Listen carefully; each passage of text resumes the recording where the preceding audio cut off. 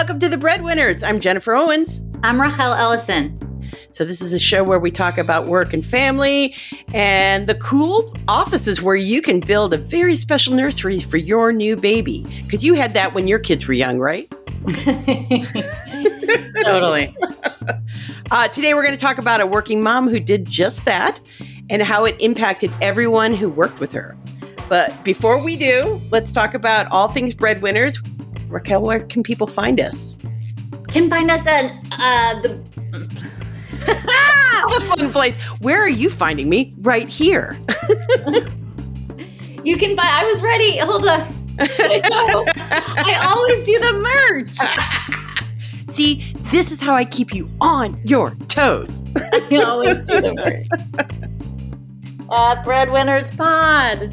That's right. We're on Twitter, we're on Instagram, we're on Facebook. You know, we hear from you guys and it's super fun and we appreciate it. And so, you know, you can support us too by sharing us with your favorite breadwinners. And you can do it on the socials, you can do it on the show. Honestly, that's the best way to help our podcast grow, don't you think? I do think. Friends recommending, friends listening. Friends being friends. Thank you for being a friend. How's your breadwinning this week? Oh, all the bread, multiple different kinds of bread. There's gluten-free bread. There's lots of different kinds of bread. And are you winning? I am not winning. Oh my God. I don't know if I'm winning this week. No, I don't think so. I was a bit snappish this week, a little overwhelmed this week. Winning the bread, it was a stressful thing, but I'm recalibrating and getting I'm going to win this week though. Nice. Okay. I love it. All right. We're going to make it happen.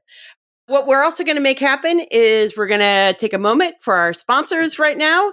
And then we're going to get back and talk about how you too can build a fancy baby nursery right next to your office. This episode has been brought to you by Podcash as a collaboration between Racket and Stir. Podcash is a program offering free cash for your podcast. This year, Podcash has given away $100,000 to independent podcasters, like the Breadwinners, as a way to support creative and inspiring new content. We're always excited to win bread, so we were thrilled when the Breadwinners was chosen to receive one of the first Podcash sponsorships. So if podcasting has been on your to-do list, or you're already a podcaster, go to podcash.com to stay up to date with future podcast happenings, including the next round of podcast sponsorships. That's podcash.com, podcash.com. And remember, keep hustling. Another day is here, and you're ready for it. What to wear? Check. Breakfast, lunch, and dinner? Check. Planning for what's next and how to save for it? That's where Bank of America can help. For your financial to-dos, Bank of America has experts ready to help get you closer to your goals. Get started at one of our local financial centers or 24/7 in our mobile banking app. Find a location near you at bankofamerica.com/talktous. What would you like the power to do?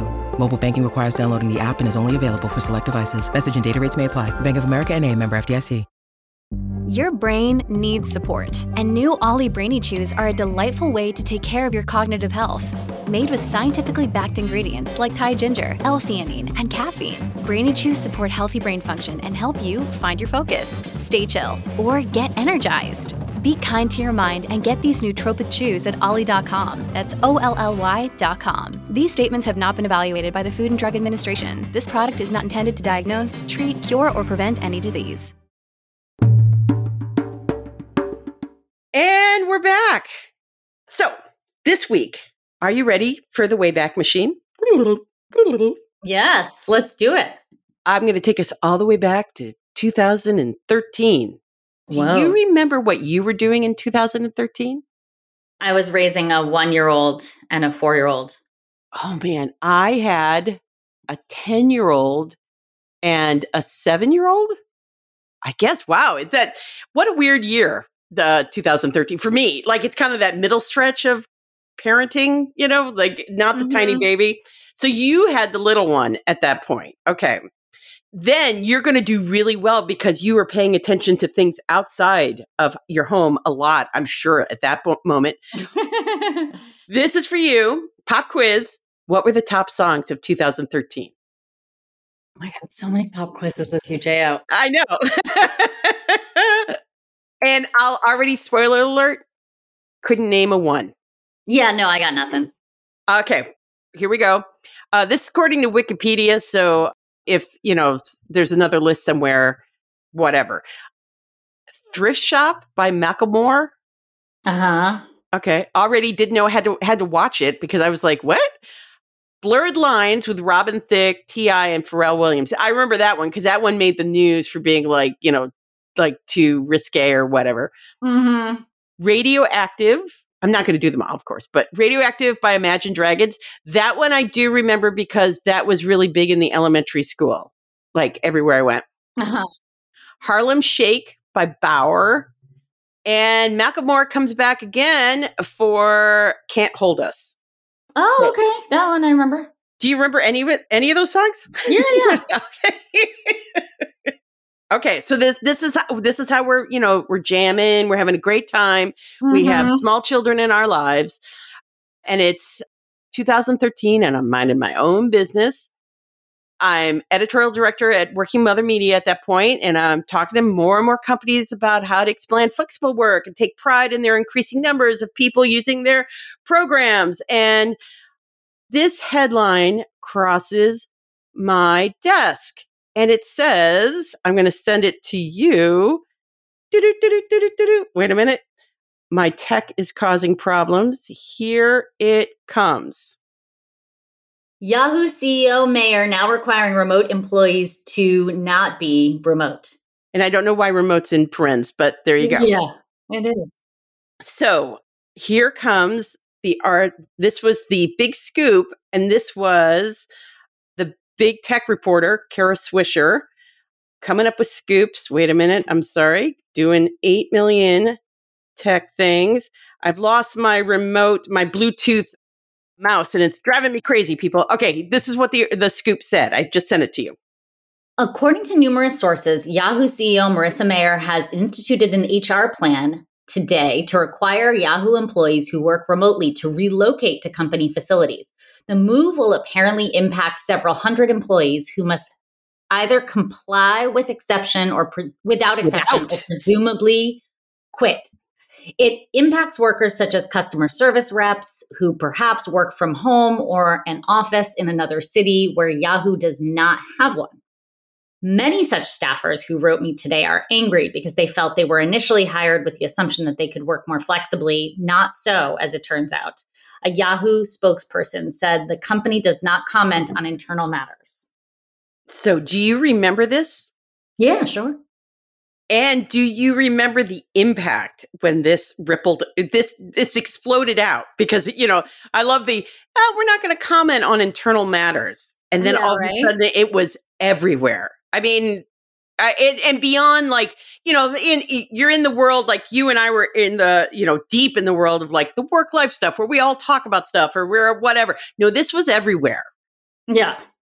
It made my stomach drop when I saw that, because my immediate concern was, here comes this woman, and it's a woman doing it as a CEO.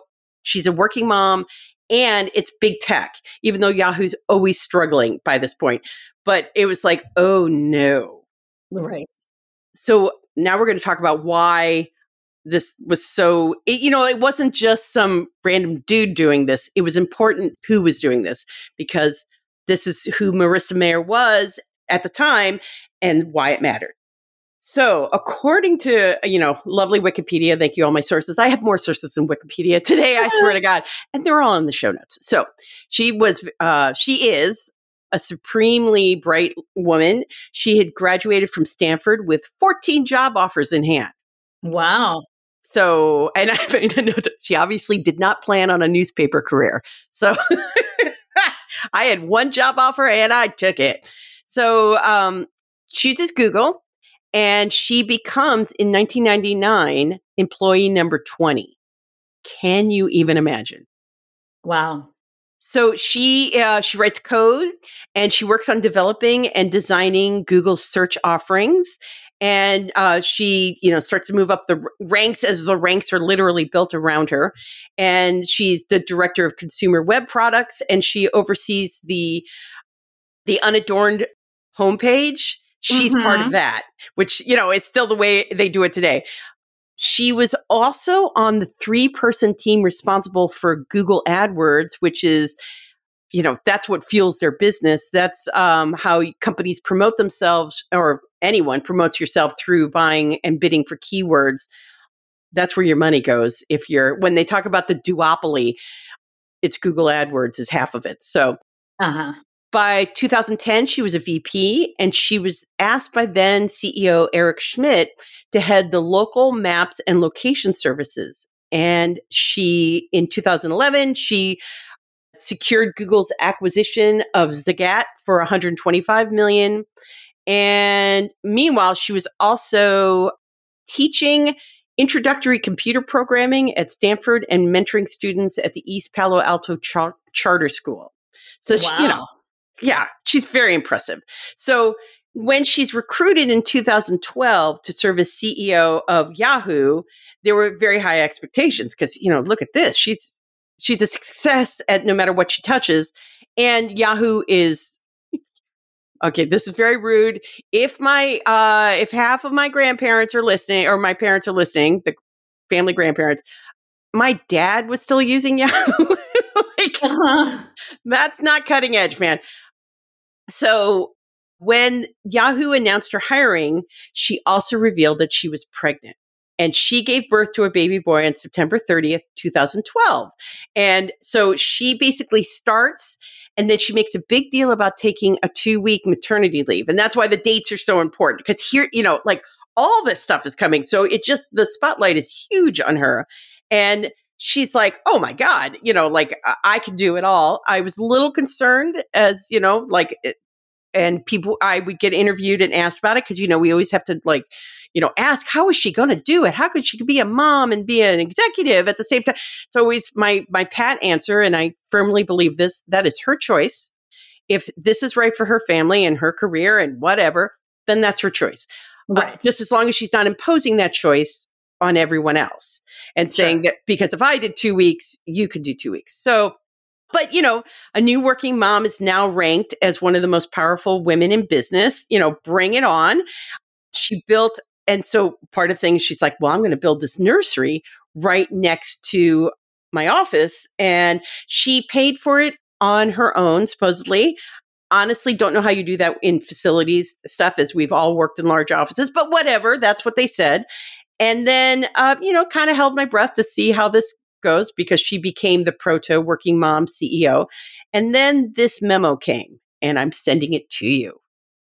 To become the absolute best place to work, communication and collaboration will be important. So we need to be working side by side. That's why it's critical that we are all present in our offices.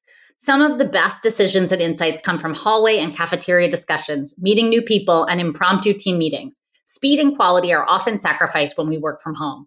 We need to be one Yahoo, and that starts with physically being together. So, according to the reporting at the time, the change impacted not only those working full-time remote, but anyone working flexibly 1 or 2 days a week. So, yeah, what do you think? What does this memo, if this memo crosses your desk, what do you think? What do I think? At what point? I don't know. I mean, what's your first reaction to seeing the Yahoo is a together place and all that kind of stuff? Speed and quality.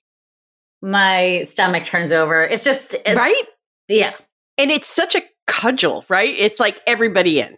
It's not even, I don't know. Is it? Man, I mean, I'm not against working in an office. I live with someone who prefers it, but I knew the moment that this hit the wires that others would use it as cover to retreat on flexible work policies. And immediately, Meg Whitman, who was leading HP at the time, did the same thing. Right. I don't know. Did you start to hear? I feel like you and I were talking about this all the time at this point, that this was happening. That people, because literally, she is a working mom. She's leading a tech company, and especially at the time. And still, we have this love affair that tech could do no wrong. They were the leaders. They set these cool policies. They're going to break things and do it right. And I knew that people were going to point to it and say, well, she did it. Why do we have to do it? Yeah. Mm-hmm. And it happened. And that was disheartening, to say the least. I'm going to have the fun of quoting myself, because I would get calls all the time by the media at the time. And I'd say, my take on this was, this decision comes from fear. It's fear that if I can't see you, I don't know what you're working on. It's a distrust of your own workforce. And I still abide by that. So, my other favorite quote, and I still still love it. Oh my God. I'm so full of myself right now. By taking away employees' ability to decide how and when they work, Yahoo has effectively shot itself in the foot as it limps into the future. I was mad, man. Yeah, you were mad. I was mad. So I wonder now, as we go into the moment we're in right now, do you think that fear is still here? You're more on the front lines of that these days.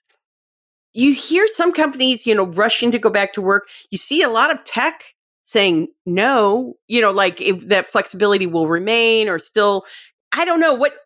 Do you have a sense of the temperature of what the remote support for remote work is at this moment?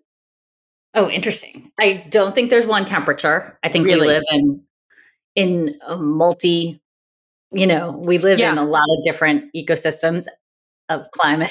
No, I think, the Airbnb, did you see the Airbnb article that came out this week? So he's saying they're never, what did he, no. So tell me. Yeah. He's saying the office is done. The office is an antiquated idea. Interesting. Yeah.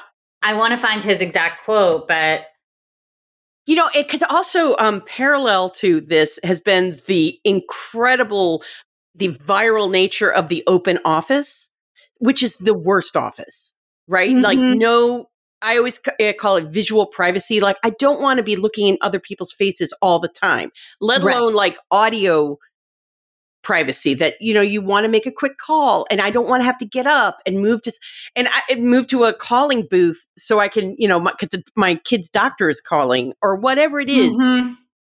Yeah. So it's like you have like the worst of all offices with push in some places to come back. I don't know. So he's saying, I like, and yet it's right for some people and it's right for some businesses and certainly some roles that can only happen on site, So right. No, it's really, really tricky.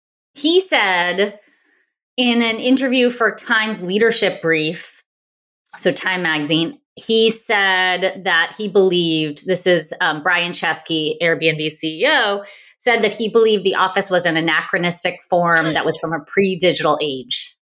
That's how he put it. I think he's right. I agree. Yeah, it's, but I'm working in a place where, without going into too much detail, I work in higher ed, right? It's a residential campus. Right. So people need to actually physically be on campus, and that's it. But to what extent and how often and what makes a lively, vibrant campus community, right? And how much autonomy can you have as an individual to decide what it is? What's your autonomy in deciding what makes it vibrant, as opposed to the institution, which also has a role in deciding what makes it vibrant?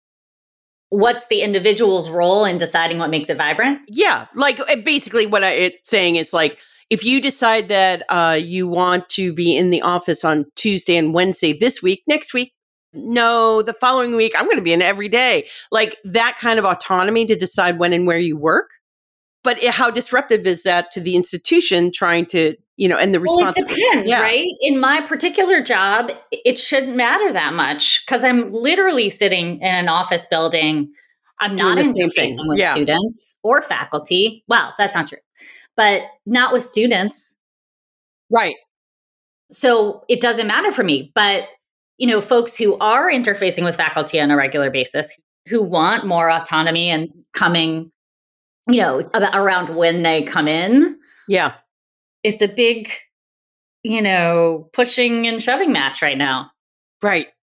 And something that I would always talk about with shift work, when you need to be on the line, you need to be in the hospital, you need to be, it's just remote work is not a thing. There are things where the group can decide when they're in and when they're out and how they're backing each other up and deciding and taking care of each other to offer flexibility to other people. Like, it's not, as we always say, flexible work doesn't mean at home all the time, never coming in. That's not the only form of flexible work. There's all kinds. There's time shifting your schedule. There's, infrequent flexible work. There's, I work from home every Friday. There's all kinds of different things. And I think that's so my experience with this, a company basically getting rid of flexible work, it happened a couple times when I was at Working Mother. And, we cared in general, but also we were doing something which we're going to talk about in a future episode. We were assessing companies and doing a list every year called the Working Mother Best Companies. And we were assessing them on a number of things. And one of them was flexible work. Who has access? How are they using it? What do your policies say? And the like. And we had one, and I will, this is all part of the public record. But Eli Lilly had just been named to the Working Mother Hall of Fame, which was, you've made it onto the best companies list 15 times, which is no easy feat. And they killed flexible work like right after we announced the list. Oh, really? So that was delicious for certain reporters. And I remember calling them up and saying, hey, because a little embarrassing that we just, and to our credit, it's based on the previous years. We don't move that fast. But it was driven in part, the way I heard it was at the time, and this is going on, like 15 years ago, a lot of their patents were starting to age out. And so there was it was fear of we all need to be on hand. I need you all to be taking this seriously. And how I know you're taking it seriously is that the parking lot is full. And so to not see the parking lot full, like even on a Friday or, whatever, made the CEO nervous and made the CEO, feel like you guys don't take this seriously or whatever. And, the other one who did that, Bank of America. And Bank of America put out a thing very similar to this, as I remember it, basically saying, but gave them a certain time chunk, like, hey, like in 6 months, y'all need to be back. And which was incredibly disrupting to like what the articles were noting right from the beginning here, that when you've had a long flexible work program and people have moved to cities where there isn't an office, you're basically firing them unless they love it so much they're going to pull up and move to whatever community you have your offices in. Right. Meanwhile, but to her credit, Yahoo was always tanking. I'm totally calling out my late father. My dad used Yahoo. Right. So, that was his homepage. I mean, there you go. I don't think my kids even know what Yahoo is, So, and so, yeah. So I think, it just got a lot of attention. And so back to my story.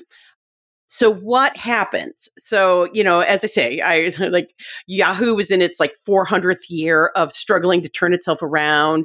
And some people, everybody's an expert when they don't work at these companies, but they were opining that this was a way to usher people out the door without firing them and cut costs, which is, certainly something you do when your company is struggling.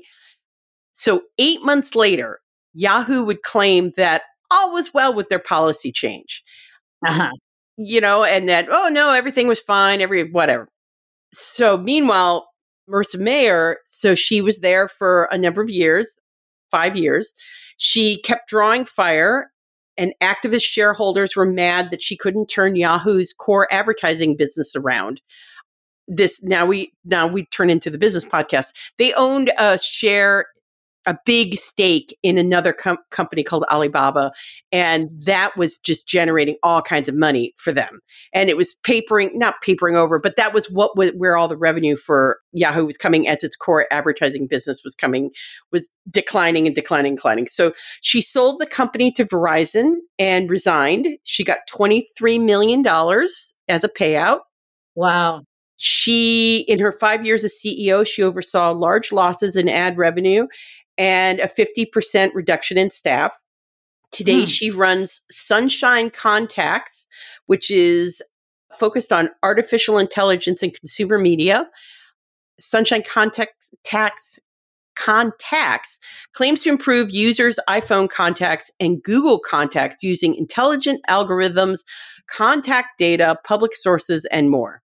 So, I have no idea what that is, but much like a million years ago, when I remember reading an article in the New Yorker about it had just launched like the year before. And it was like, why do we need some sort of new search engine? Ask Jeeves is fine. Right. Like Netscape is okay. Maybe it's some genius. She's obviously super smart. So, she sees something that we don't know that we need yet. So this is a side note.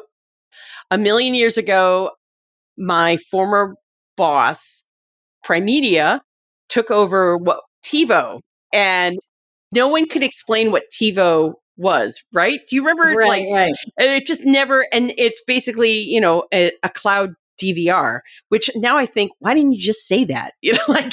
Right.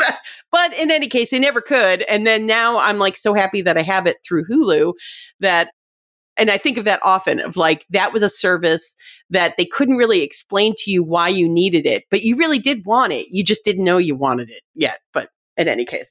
So then as for remote work, she did not kill it. I don't know if you know this, but in March 2020, 42% of the labor market became full-time remote overnight. And the economy kept going. I know this is a surprise to you. Shocking.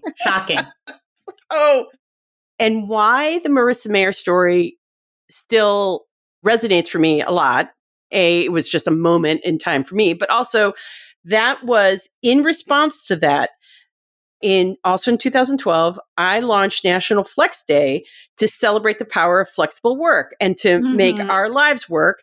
And this year will be the 10th anniversary of National Flex Day. So to our listeners, mark your calendars. It's done on a shoestring. We have a bunch of partners and fans of the Breadwinners that support it. And we've had many of those folks, Flex Jobs, let's see, who else have we had on? Anyway, I'm sorry. I'm like pulling names out of hat, but a lot of the people, the big players in the work life and fighting for these policies, and especially now as we transition from 42% of the workforce being full-time remote, whether they want it or not, into what does life look like now? They've always been supporters of it. And it's the third Tuesday of October, which is confusing. I know, I'm sorry. But October is National Work and Family Month. And I picked the third Tuesday because I figured by the time it rolled out, National Work and Family Month, then it would be a new way to boost it. This was me being editorial. And that Tuesdays are great because it gives you Monday to get all your content together. So just a little inside baseball if you're thinking of launching some content. So this year it's October 18th. Write it down. Put it on your calendar. Hashtag National Flex Day.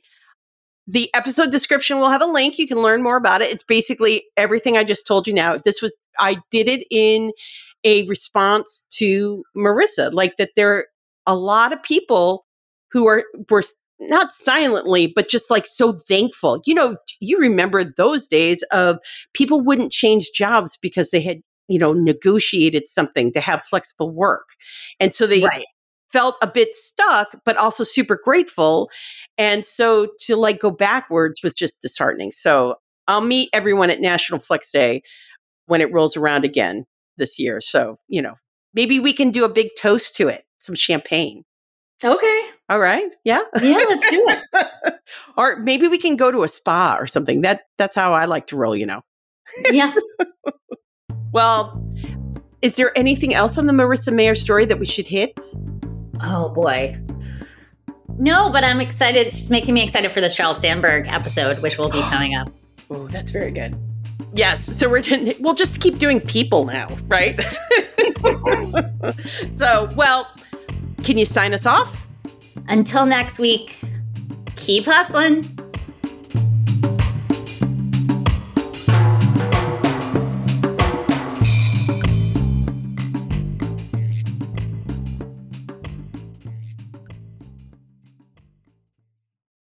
This podcast is part of the Sound Advice FM network.